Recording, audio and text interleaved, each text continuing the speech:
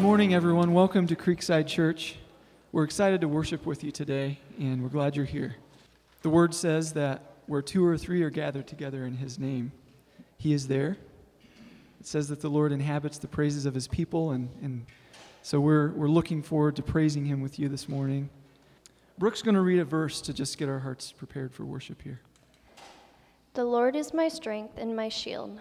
My heart trusts in Him, and He helps me. My heart leaps for joy, and with my song I praise Him. Psalms 28:7.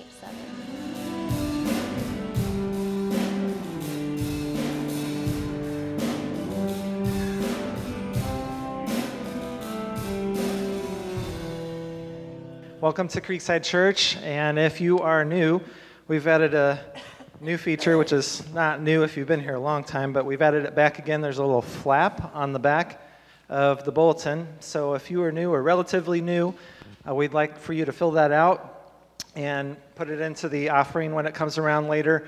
That way we can get some information from you and reach out and see if you have any questions that we can help answer or help you know more about Creekside Church here. And speaking on that, last month we had a new members class. We call it the Get to Know Us class. It's a part of our membership process here. And several people weren't able to make it due to schedules. And so we're going to try to do another one here in the next 2 to 3 weeks. So if you're interested in that, please let myself or Steve know about that. Also, we feel strongly that the Lord is calling us to pray as a church together. We want to do that more regularly. And so we are going to do that quarterly. This summer we did that, and we are going to try to get everybody together again on October 21st at 6:30 p.m. For an all-church prayer night. Then there is the Dress a Girl Pancake Breakfast fundraiser on November 3rd.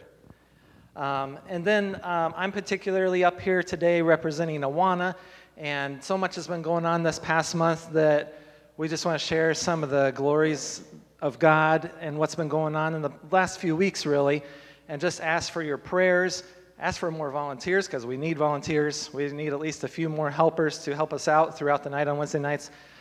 We've got in Awana ages about 1.5 through 5th grade, and then we've also got our older youth programs, but we could really use more help. A few weeks ago, Steve and I went out to what's the Karen Baptist Church out on Southeast 5th Street, and we just were, we didn't know what to expect. We thought we were going to meet with a few elders, and they seated us in front of 40 people and said, what do you want to say? And so we talked about different ministry possibilities with them, and this is the group that was here for 7 years and Sunday afternoons, and then they moved out into their own building about a year and a half ago, and they filled this place. There are about 320 people now, about 100 kids. They don't have any kids programs on Wednesday nights, so one of the things we talked about was having their kids come to Awana. Well, transportation is kind of a problem for them, but that first week, a few of the moms took it upon themselves, and they brought about 12 kids out to Awana, a couple more in youth group. Then this last week, we saw another 10 new kids from their church. So our numbers are growing quickly, and also just praise the Lord. In the last couple of weeks here, we've had the joy of celebrating a couple of young girls who have put their faith in the Lord Jesus as their Savior. So praise the Lord for that. We're seeing fruit from the ministry and a lot of new kids, and we could definitely use some helpers for that. So with that, I'm going to pray, and then we'll back into our singing time.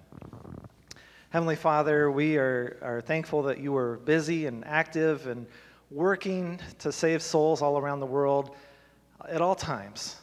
And Lord, we thank you for the Haiti team who's returned, and we look forward to hearing their stories of how you've worked down in Haiti through them and the lives of the Haitians.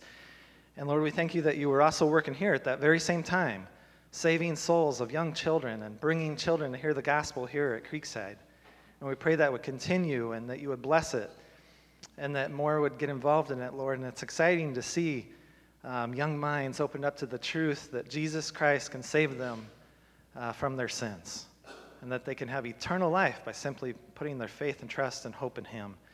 And we thank you for that free gift that all of us as believers hold on to, and that's what draws us together in unity here this morning, Lord, that we have a common faith, a common hope in our Savior, the Lord Jesus. And now as we sing praises back to you, Lord, may you receive them and be blessed, and as we're blessed too. Amen. I believe in life eternal.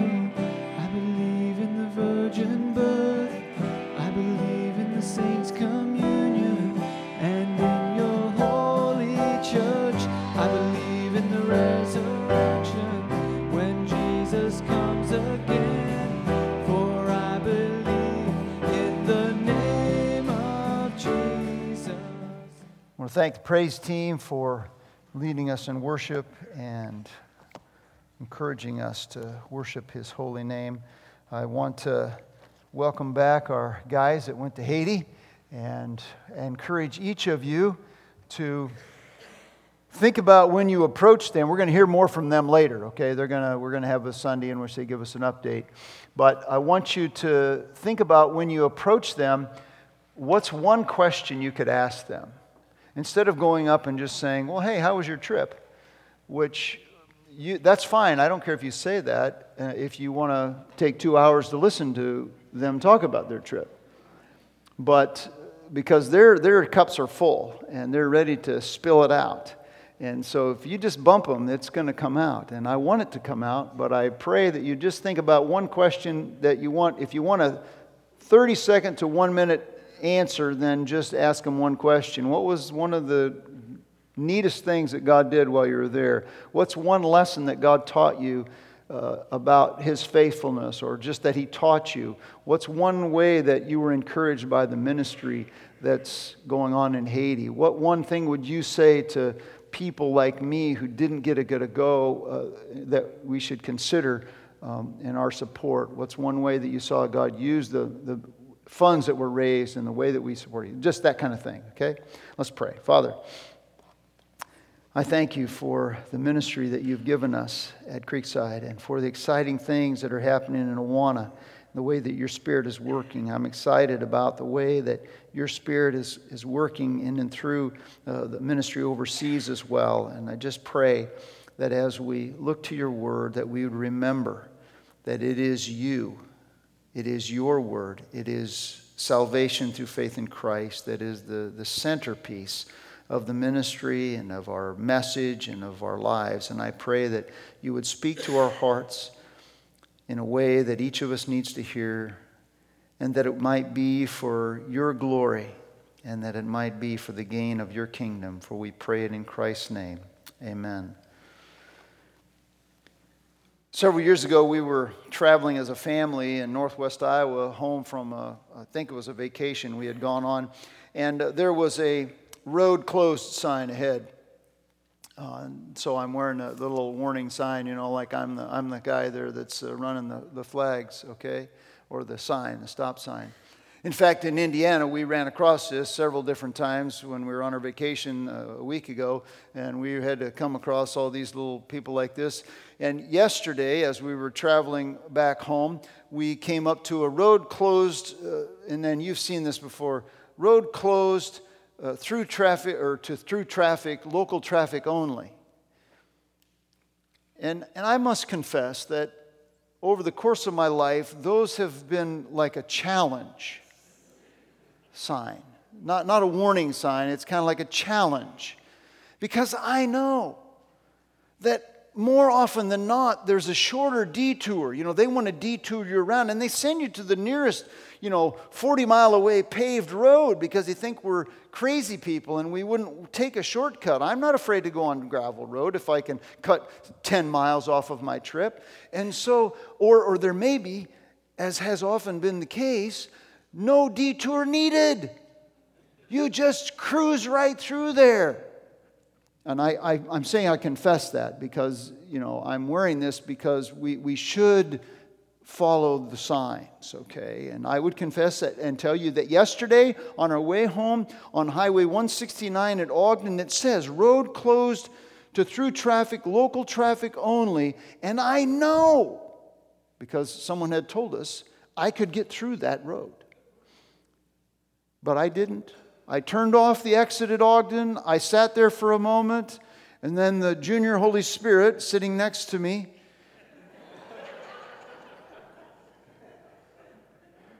brought conviction to my spirit, and I got back on Highway 30 and went east to Boone and then down Highway 17 into Urbandale.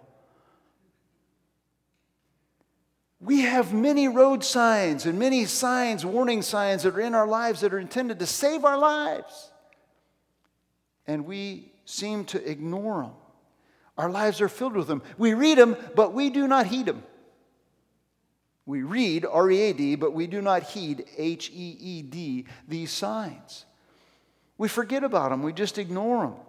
Now think about the Surgeon General. When I was back in the day, it used to be Surgeon General warning, cigarette smoking may be hazardous to your health. But now it's even more explicit.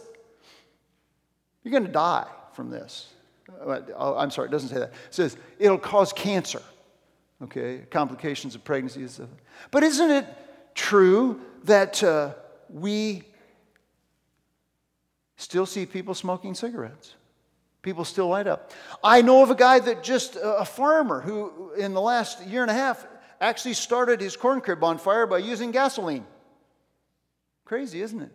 We take off the safety shields. We disconnect the thing on the mower that you're sitting in when it has the electric start thing, and if you get up off the seat, it kills the mower. Well, we disconnect those things. We step on the deck when the mower blades are going. We fail to heed the warning signs. We don't wear the safety goggles when we're supposed to using power tools. We don't use our seat belts. We exceed the speed limit. Warning, warning, warning, and we ignore the warning signs. Why? Well, let's just face it, to be honest. I mean, warning signs are kind of great against our sense of independence.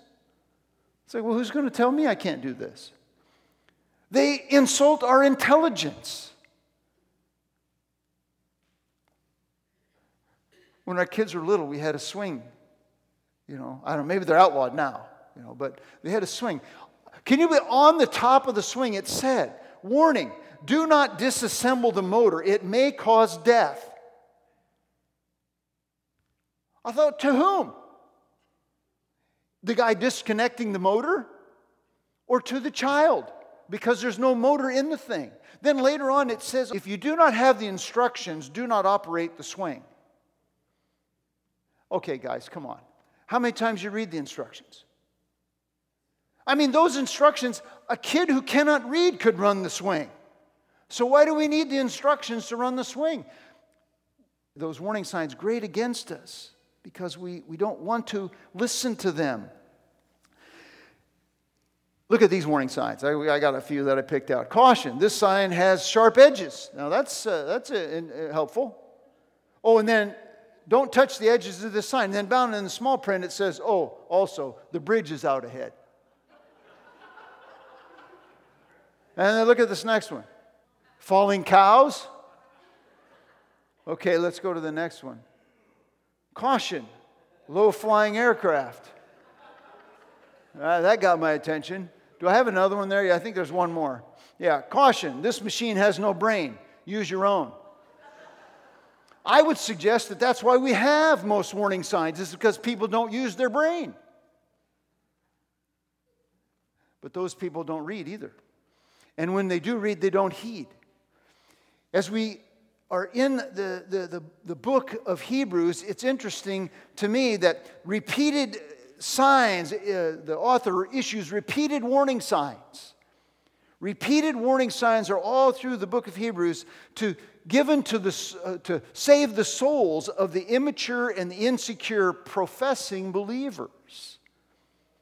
And the danger is that they don't heed it. In chapter 3, beginning in chapter 3, chapter 3, verses 1 through 6, the writer of Hebrews lays out a case for abandoning a fair weather faith. These are my words, those are not Bob's words from last week, okay?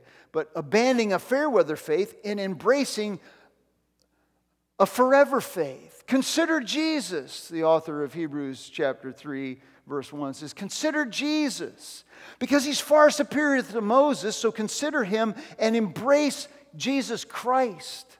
Not some other false doctrine or false teaching, not some other teaching.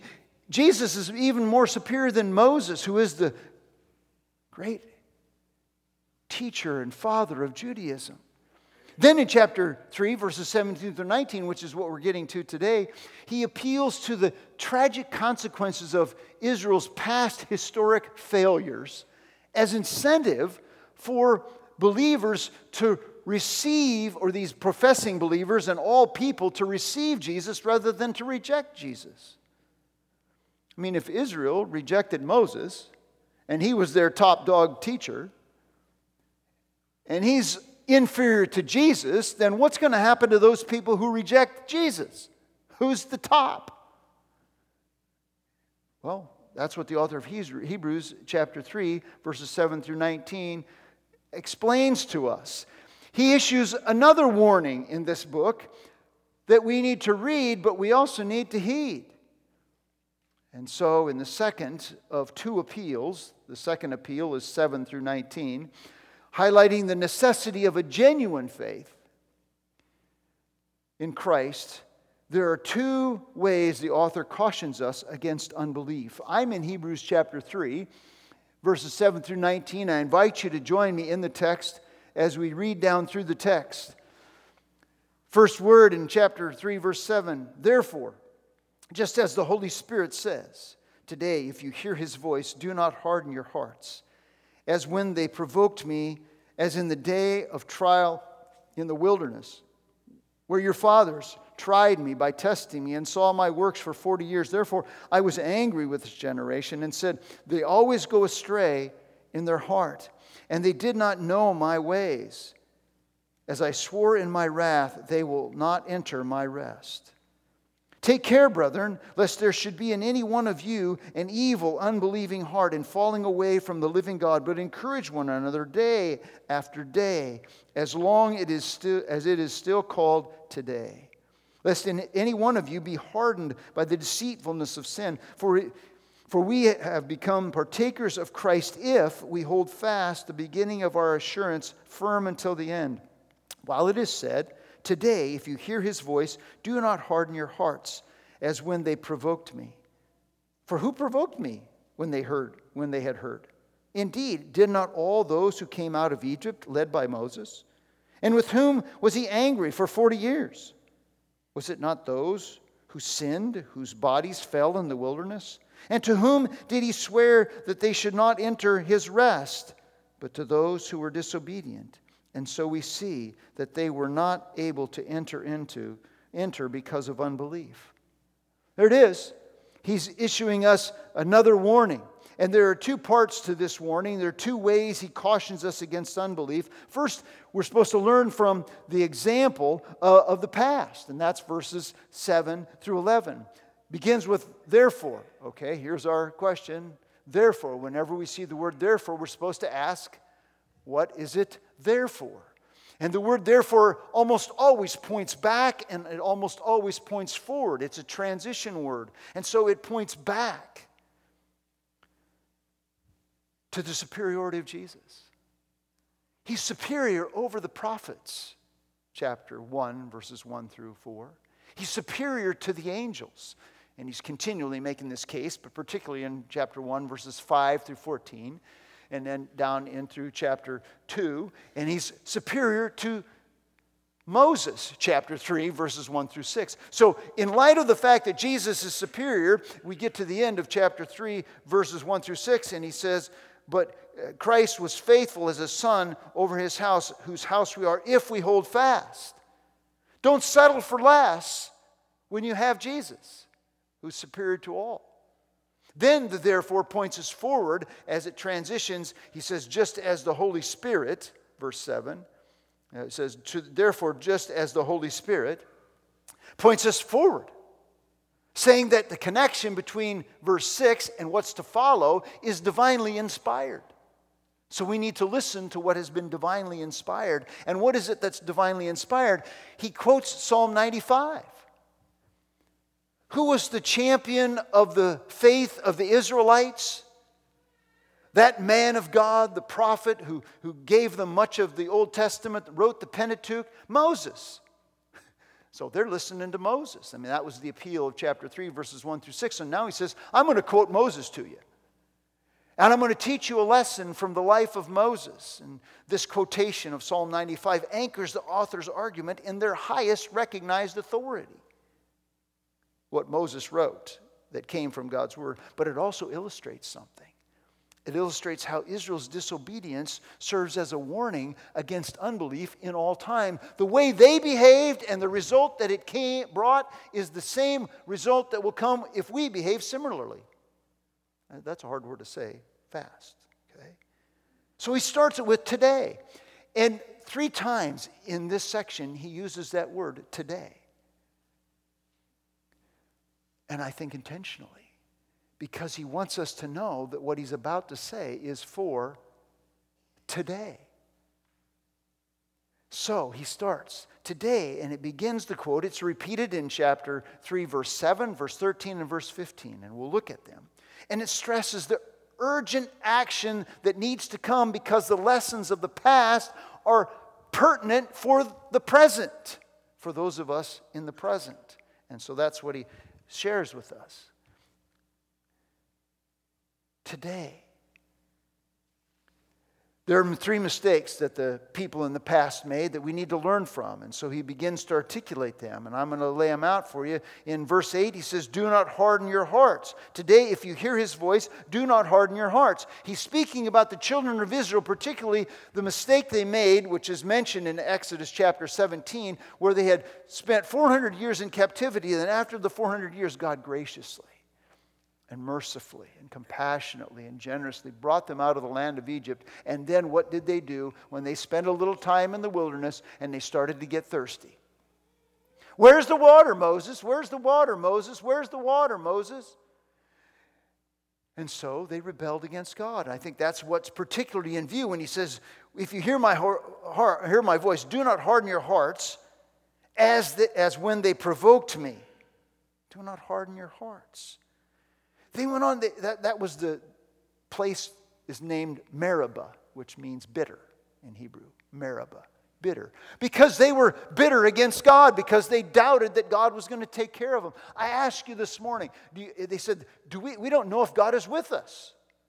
And I'm not attempting to pull this out of a hat. In Exodus chapter 17, verse 7, it says, they wondered, is God with us? Have you ever wondered if God is with you? Have you ever been in a situation where you were overcome by your circumstances? You're overwhelmed by your expenses. You're under-equipped for what life is bringing to you. You just feel weighed down. Is God with me? They did. They felt that way. And we have felt that way. And if we haven't, we will sometime feel that way if we're honest with ourselves. Is God with us? And he says, so what did they do? They doubted. Is God with us? We don't doubt. It's the warning. Don't be like them. Don't harden your hearts and think that God is not with you. Doubt or unbelief leads to the second mistake they made, which was we are to avoid disobeying God. You see, doubt is the root of, unbelief is the root of all sin. And unbelief leads to disobedience. And so they doubted, they didn't believe, and then they disobeyed. Verses 8 and 9, it says, do not harden your hearts as when they provoked me. That's the word there. They provoked me, and they tested me. Rebellion at Meribah, Exodus 17, was just one of many examples of their rebellion and their hostility towards God throughout that 40-year period of wandering. Notice the text says, if we go at the end of verse 8, as in the day of trial in the wilderness. How long were they in the wilderness? 40 years, right? But he says a day. So, you have to read the Bible and understand the context of what the day means. A day means, in this sense, it means that whole period of time. He's looking at it as a period of time. In that day, that 40-year period, they tested him and tested him and tested him and tested him, and he was tired of their testing. They were rebellious against Almighty God. They kept rejecting him. Therefore, I was angry, it says in verse 10, which the word angry, if you went back to Psalm 95 and you looked at verse 10, you'd see it corresponds with the word loathed. God loathed, that's L-O-A-T-H-E-D, loathed them, okay? 40 years of disobedience, 40 years of bullheadedness and stubbornness and resistance against God. Yeah, it started, we could go to all these different instances in which they did rebel against God. There were numerous times in Exodus 14 and Exodus 17 and Exodus 32 and Numbers chapter 11 and Numbers 14 through 21. The sons of Korah, they refused to go into the promised land because they thought the giants were too big and everything. And Joshua and Caleb were the only dudes who said, yeah, we can do this thing. And, God's with us. And the other guys are saying, no, we can't do it so much. We're afraid of these people. Blah, blah, blah, blah, blah. They kept resisting and rebelling for 40 years. And God got ticked off. That's my translation of loathed. Okay? He loathed them. See, God is not just cognitively disturbed by our disobedience. He's viscerally moved because He's holy and righteous against our rebellion. And the cause of His displeasure was perpetual sin. And historically, He says that my wrath comes upon those who do not rely upon me. My wrath comes upon those who reject me and who turn their back on me. He's pleased when our hearts are His. That's the Shema in Deuteronomy chapter 6. Hear, O Israel, the Lord our God, the Lord is one. And you shall worship the Lord your God with all your heart and with all your soul and with all your mind, with all of our being. Psalm 51 verse 17, the Lord does not delight in burnt offerings or sacrifices, but the sacrifices of the Lord are a broken spirit, a broken and contrite heart. Oh Lord, you will not despise. So this rebellion in our heart angers God because He's holy and righteous.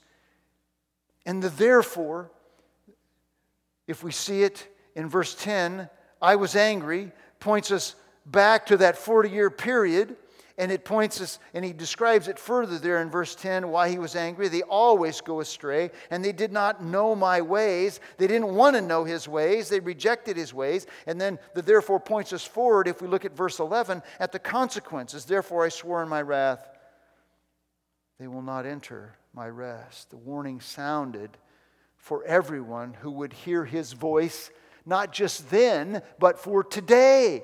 It's a warning of how God deals with rebellion. When I was a child, I have 2 siblings. And so this is back in the day. We didn't have car seats. We just kind of sleep on the floor of the car, or sleep in the back window, or crawl around into the front seat, the back seat. Dogs can sit in your lap now when you're driving, but kids can't. So I'm not sure how that goes. But anyhow, we used to crawl around, and there's 3 of us in the back seat, and we had to go for a long distance to get to my grandparents. And so invariably, any parent will tell you, you put 3 siblings in close proximity for an extended period of time, and you're probably going to have a problem now and then, okay, depending upon the siblings. Okay? And so we had a few problems. I remember one time we're driving down the road, and my dad got sick and tired of us bickering in the back seat, and he pulled the car off the side of the road. He proceeded summarily to extract each of us individually from our seats and then line us up on the side of the road, and then he removed his belt and he asked each of us to summarily grab our ankles, and which we did, and then he individually administered discipline to each of us children there on the side of the road. In the future, as we traveled in our family, 3 of us in the back seat, whenever there was a little bit of too much going on in the back seat, all my mom had to say was, children, if your father has to stop the car, you know what's going to happen. God Almighty said to the children of Israel, you rejected me and you resisted me for 40 years in the wilderness, and do you see the consequence of your rebellion? Now you were not able to enter the promised land, and now He projects it to the people, the Jewish, insecure, immature, professing believers. And I use that word intentionally because they were professing, and not every one of them was possessing. He was professing believers, giving them a warning. Folks, you know what's going to happen. Children, if we have to stop the car, you know how your father's going to respond. But here it is, the punishment would be even more severe in the case of the believers who are hearing this word. It's God's treatment of past rebellion serves as a stern warning against present rebellion. We are to learn from the example of the past, but then in verses 12 through 19, we are to listen to the exhortation that comes in the present as the past example is articulated and explained and applied in these verses. That's it. Psalm 95 is quoted, then it's explicated, then it's applied in verses 12 through 19. And he does so with two forms of instruction. The first are exhortations that we're supposed to heed. And look at the two commands. Look at verse 12. First it says, take care, or some of your translations say, examine. That's literally the Greek, is to examine yourself. Take a good look at yourself, basically, he says. See to it, calls for a personal examination. And who is to examine themselves? Take care, brethren. These are those who profess that they have faith in Jesus. You're to take care to examine yourselves to make certain that you do not have within you an unbelieving heart. Look, folks, he's saying, you are a church-going people. You are a people who've heard the Word of God. You read it, but do you heed it? Do you believe the truth of the Word of God? Make certain you examine yourselves. I used to have this problem when I shaved. I would shave and then I would cut myself. And then when I would cut myself, I'd take a piece of toilet paper and stick it to the place where I cut myself, and stop the bleeding. But I would forget, and I would take my kids to school, and then I would drop them off at the classroom, and hi to the teacher, and talk to a few people along the way, and stop at the bank on the way home, and stop at the library and say hi to people, and then I'd come home, and Marla would go, Steve, you have toilet paper on your face.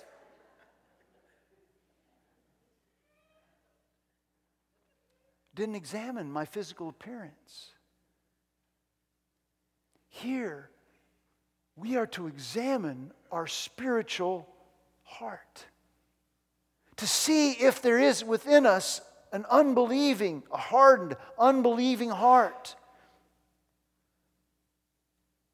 Folks, are you here this morning as a professing believer who really in your heart rejects Jesus as Savior?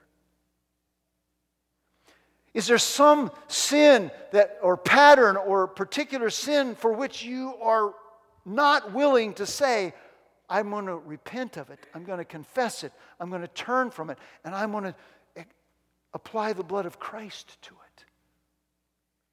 Do I reject?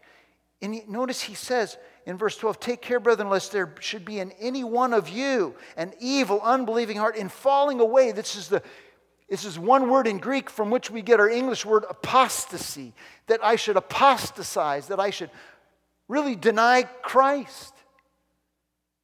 And I wonder, there's no more grievous sin than to reject Jesus. And I fear, as a pastor, preacher, a teacher, that the people that listen to the Word of God week in and week out, day in and day out, that there would be in their hearts an unbelieving heart, that there would be some who would truly hear, but they would be rejecting Jesus. And this was what the writer of Hebrews saw among the believers there, these Jewish believers, that they were immature, they were insecure, and there may have been, and there were within them perhaps people who were professing to know Jesus, but they weren't particularly committed to Jesus. Then he says we should encourage each other. See, to guard against hardened hearts, we need to examine our heart. And if our heart reveals that we aren't a child of God, then we need to turn and trust in Christ. We need to encourage one another, it says in verse 13. But encourage, now the ESV says exhort, because this is an interesting Greek word that carries with it encouragement, exhortation, and it encompasses a lot of stuff. And so there's two sides to the coin. As a matter of continuous practice, believers, professing believers, are made to live in community, and in community we are to connect and challenge each other and spur each other on to love and good deeds in the body of Christ. That's what we're supposed to do, to exhort, to encourage, and to comfort, to prevent us from becoming hardened. What does that mean, hardened? You ever shake hands with somebody who has a calloused hand? You know, that guy must be a farmer, he must be a machine worker, he must be a factory worker or somebody, he just has calluses on his hand. My grandpa, bless his heart, he used to, he farmed, and every winter, all he wore in the winter was a pair of jersey gloves, cloth gloves. That's what he wore. One pair. If it really got cold, he'd double them up, you know. He had one thin pair of dress socks that he wore over his work shoes, and then he'd put on his rubber boots, sometimes his 5-buckle overshoes. No matter how cold it got, that's all he wore to guard himself from the cold. He'd be out there, take his axe out to the pond. He'd chop a hole in the ice in the pond so the cows could drink. He'd take his gloves off, reach his hand in, and dig out the ice. Then he'd wipe it like this, put his gloves back on, and that was it. He never got cold. Never complained about being cold. He'd say, no, this is how you got to go. This is how you roll. He was hardened by his exposure to the cold. Folks, when we practice and when we permit sin to be in proximity to us, we become hardened to its effect on our soul. We harden to it. We don't see it. And in order to insulate us further, we have to keep going into sin. But to guard us against becoming hardened, we're to encourage one another. That's what the text says. We're supposed to do that. Sin deceives us into believing that somehow power, somehow possessions, somehow prestige, somehow popularity, somehow being a high-profile person, that's really where it's at. That's what you need. And the lure is particularly tempting when we're in difficult times. When we're struggling, hey, well, let's just get a quick fix. You know, let's just feel good. Let's just be important. Let's just manipulate other people so we are significant. And then we feel good about ourselves. This is the lure. And the power of sin, it's so pervasive. It's so persistent. It's so powerful. We need constantly to be reminded and guarded against it. And he says that's why we have each other in the body of Christ. And this encouragement, this exhortation comes in two fashions, I think, or two forms. First of all, we're to encourage and affirm each other. How do you keep from becoming hardened against sin? Well, to be encouraged in doing what is right. Are we willing to go up to brothers and sisters, particularly in the body of believers in which we are a part, and say, you know what? I just really appreciate your serving in this way. Now, that's why these people that come up here and do this, they were here last Thursday or Friday or whatever it was, practicing. They were here early this morning practicing. I just bless them. I'm blessed by what they're doing. Everybody who's coming out on Wednesday nights, and we got people here at 3, 4, 5 o'clock turning on food, making food, doing that stuff. Bless our heart. But do we tell them that? No, we just bellyache about the food. Whoa, this is all they can do? I'm sure about that. Why in the body of Christ do we shoot our own foot soldiers? Encourage them. Affirm them. Say, bless your heart for your service to the body of Christ. It blesses my soul. That's what I want Creekside Church to be known for. I want us as a body of believers to be a body of believers, not some artificial fake way, but because we know that we love each other, that we're encouraged to keep us from becoming hardened to the deceitfulness of sin. Because if we're not affirming each other, guess what? There's plenty of places you can go to the local bar and get affirmed really easily. Is that the place we need to be encouraged and built up in Christ? No, because sin, remember, constant exposure to sin, what does that do? It just hardens us to the Spirit's work in our life. So we're to encourage each other and build each other up. Thanks for your service. I know you're going through a tough time. I'm just praying for you. I wish I could help you more, but all I know to do is to pray. That you'll know God's peace and God's wisdom and God's grace. Then we're supposed to, second part of that, encourage. I'm going to pick up on the exhort aspect of it. We're supposed to exhort and admonish. We're supposed to encourage, affirm. We're supposed to exhort and admonish. That means we're supposed to speak hard words sometimes, to confront, to challenge, to convict. How many times you had somebody come up? I served in the previous church I was in for 21 years. I think in 21 years I had one person come up to me and say, Pastor, how's your prayer life? Now, do you think the pastor should be praying? I think so. Elders are supposed to devote themselves to the apostles' teaching and to prayer. Teaching of the word and prayer. Do we go up to people and say, hey, how you doing with your use of the internet? Are you keeping your nose clean? Or are you going places where you maybe shouldn't be going? I love you enough to ask you about that. Do we challenge each other when we see each other stepping out of line, say, brother, maybe you shouldn't do that? I had somebody talk to me. It really wasn't about a sin issue. They just said, can I speak to you as a friend or something? I don't even really want to go there, but I guess I opened that can of worms, so now you're going to want to know. But I hauled a rock back from Indiana, okay? So from my wife's farm, we got a big rock. I sat in the back seat of the car because we have to have a piece of our Indiana heritage, at our new house. And so we got this huge big rock, probably weighs 150 pounds, sitting in the back seat of the car. And my father-in-law is just laughing at us, like we're putting this in the back seat. And so my brother-in-law says, hey, just as your brother says, maybe you should put a seatbelt around that thing. I'd hate to see that thing just fly. You slam on the brakes and that fly through the back seat, and then you're smashed against the. And so, but do we encourage? Do we confront issues that are presented to us, caution each other and encourage each other, because we want people to grow in Christ? The Scripture tells us, Ephesians 4:15, right? Speak the truth in love. It's not like I'm looking for things to kill people on. I just, I want people to love me enough to encourage me and challenge and that. We're to exhort believers to maturity. Guess what? We're to exhort unbelievers to accept Christ.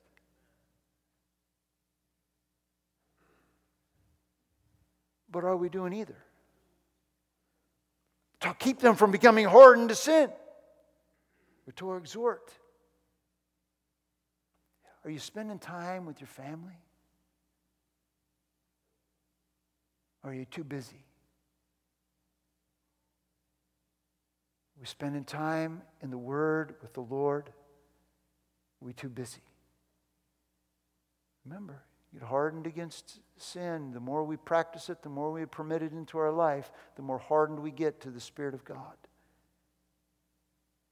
We're supposed to exhort unbelievers to trust Christ. 2 Corinthians chapter 5:20. Therefore we are ambassadors for Christ. As though God were entreating through us, we beg you on behalf of Christ to be reconciled to God. Keeps them from becoming hardened to sin. And then you see in verse 13, today brings the command and the caution to readers of every age. So what believers am I encouraging? What unbelievers am I exhorting? What believers am I exhorting in Christ, in love? That's the examination. Now we get to the explanation, verses 14 through 19. Basically, notice he starts in verse 14, for we have become partakers of Christ if. Now I want you to look at verse 6 and see the parallel between verse 6 and verse 14. In verse 6 he says, but Christ was faithful as a son over his house, whose house we are if. We are partakers if, we are of his household if. The conditional clause there, that's what the if introduces, a condition. The condition of continuance, that is, that we are continuing in the faith, is proof of our possession. Only if we continue do we prove that we are genuine. Continuance is the proof of conversion. And therefore gives us a reason why he gives these commands and this exhortation to examine and to encourage. Because only as we continue on do we prove that we are. That's why we continue.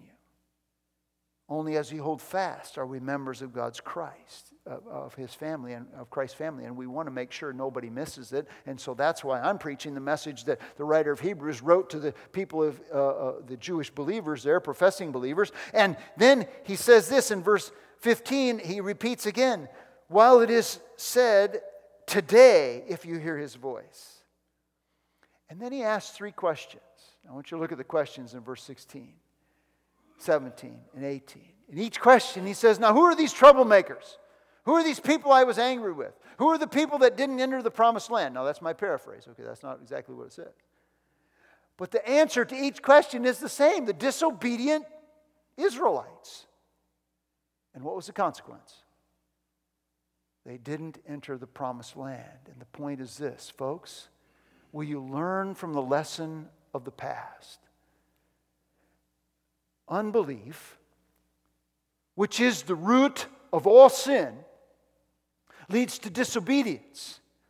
And the consequence of disobedience is for them not entering the promised land and for you not entering into heaven. See, it's even more severe than what happened for them. Unbelief. So the lesson of Psalm 95 is applied to the present in Hebrews chapter 3, verses 17 through 19, so that we learn the lesson of the past and heed the warning sign that we read, that if we do not listen for today, if we do not hear His voice and repent and turn from our unbelief, we will not enter into the ultimate promised land. Today, learn from the example of the past. Listen to the exhortation of the present. Do not be unbelieving, but believing, I beg you, on behalf of Christ, to be reconciled to God. On October 8th of 1871, D.L. Moody was preaching to a large crowd, a large audience in the evening that Sunday night. And the title of his message was this: what will you do then with Jesus, who is called the Christ? Because he was fatigued, he closed the service with words he swore he would never utter again. And this is how he closed the service. Go home and think about what I've said. And when we come together again, you will have an opportunity to respond. Before the closing song was finished, the sirens were ringing, announcing the Great Chicago Fire, in which 100,000 people were displaced from their homes and hundreds of people lost their lives. Among them, some of the people to whom Moody was preaching that night. And he swore. He said, I would give my right arm before I would ever give an audience another week to think over the message of the gospel. Some who heard that night died in the fire. Folks, God's warning, God's call to be believing and not unbelieving, His warning against hardening our hearts against the salvation that comes by grace through faith in Christ is for today. Paul said it elsewhere in 2 Corinthians chapter 6, verse 2. Behold, now is the acceptable time. Now is the day of salvation. If you hear the voice of the Spirit calling, do not delay. For now is the time. You may not have tomorrow. Examine ourselves to see if we have in us an unbelieving heart. Or is it just other people? No. I was thinking about this. I think if there's a fear in your soul that you have an unbelieving heart, chances are you don't. And if there's no fear in your soul that you have an unbelieving heart, chances are you do. Now you can think about that. Correct me if I'm wrong. People ask me, can I commit the unpardonable sin? Pastor, I'm so concerned that I committed the unpardonable sin. I said, don't worry about it. You haven't done it. Because if you weren't worried about it, then I would have said you've probably done it. But because you're concerned about it, chances are you haven't. But I can't close this service. I won't do what Moody did on that night. I will say to you, if the Spirit of God is speaking to your heart and you say, I don't know if I have this unbelieving heart or not, but right now I want to make sure I don't, then I challenge you and I ask you to pray with me and pray the prayer that I'm going to pray. And again, the words are not magic, but pray this prayer as an expression of the desire of your heart and get it right with God and say, now bow your heads and close your eyes. I'm going to pray this prayer. And if it expresses the desire of your heart, I want you to pray it. Say, Lord Jesus, I realize I'm a sinner. You say it silently to the Lord while I say it out loud. Lord Jesus, I'm separated from you. I deserve your judgment and your wrath. And right now I just accept that you died on the cross as the payment for my sin. And I invite you to be my Lord and my Master. I ask you to take control of my life. Help me to be the person you want me to be. I pray it in Jesus' name. Amen. Now, the words are not magic. You can pray it anytime. You can express it in different ways. But the essence is, don't let the day pass. We're not guaranteed of tomorrow. Believers, we need to be examining our heart, professing believers, to make sure that there is not a heart of unbelief. We need to be exhorting each other to keep us from hardening our hearts against sin. And we need to be exhorting unbelievers that they might come to know who Jesus is so that they wouldn't die in an eternity apart from God. And maybe I'm a little bit juiced up about this more than normal, but I just buried a friend of mine yesterday. And he was 69 years old. And that's not old by today's standards. And he knew the Lord. And it reminded me. And there were people there that don't know the Lord. And there are people everywhere who don't know the Lord. And folks, we can't miss opportunities to share with them the blessed hope that is within us. I pray that I never tire of sharing the good news of Jesus Christ and what He's done for me. And when I do, then I want to be done. Because my usefulness is over for the kingdom of God. That's where it's at. That's what he says today. Today you say, well, this is the Bible. The Bible's a lot about saying the same thing over and over again. Yeah, it is. Praise God for it. Today, as we take these elements, we celebrate what Christ has done in His death on the cross as a payment for our sins. And it's open to all who believe. What a beautiful, blessed picture it is, a reminder that if you're trusting in Jesus Christ and His death on the cross, this is what He's done for you. He shed His blood and He's broken His body for you so that you could be part of that family of God. Heed the warning that we read in the Scriptures and turn and trust in Christ today. And those of us who know Christ, folks, we just celebrate what God has done. But don't hold it to ourselves. That's the caution. That's the danger. Don't get all we can all we get, and sit on the can. Let's share what we've got in the can with other people so they can be saved too. Let's pray. Father, I thank You for the cross of Jesus. And I thank You for redeeming me and redeeming each one here who's trusting in Jesus as Lord and Savior. And I pray that if there's anyone here who's still on the fence, still doubting, that You would work in their hearts, that they would hear the Spirit's call and not harden their hearts while it's still today. They can turn from their sin and trust in Christ and be saved. We pray it in Jesus' name. Amen.